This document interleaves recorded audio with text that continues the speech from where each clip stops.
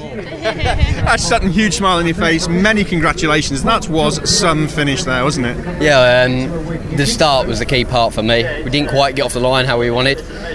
We just can't match those BMWs, but yeah, we come out of turn 3 technically, 4th, so I'm a bit like, hang on, yeah, we can do something from here. And then just managed to pick off Dan, held him off for a few laps, chased down Tom, and he was a little bit harder, but we got there in the end. Those closing laps you could divide very clearly into 2 halves. You were quicker on the infield, but you seemed to be just trailing Tom Chilton slightly on the faster bit of the circuit. Yeah, from the last corner to turn 2 is our weak point.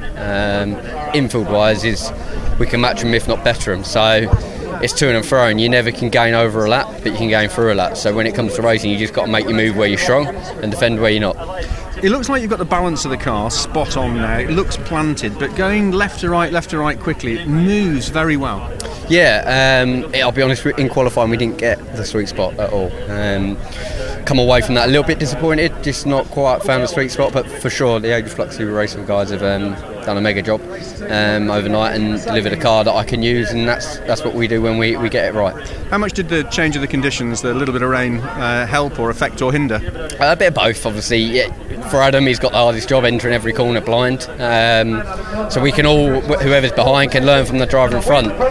So you play it safe, you wind your brake bias to the rear a little bit, keep it all reined in, and then when you think it's time to push on, you open it back up to a dry setup. And yeah, it's tricky, but you just got to learn to adapt as it happens. Fantastic way to open race day here.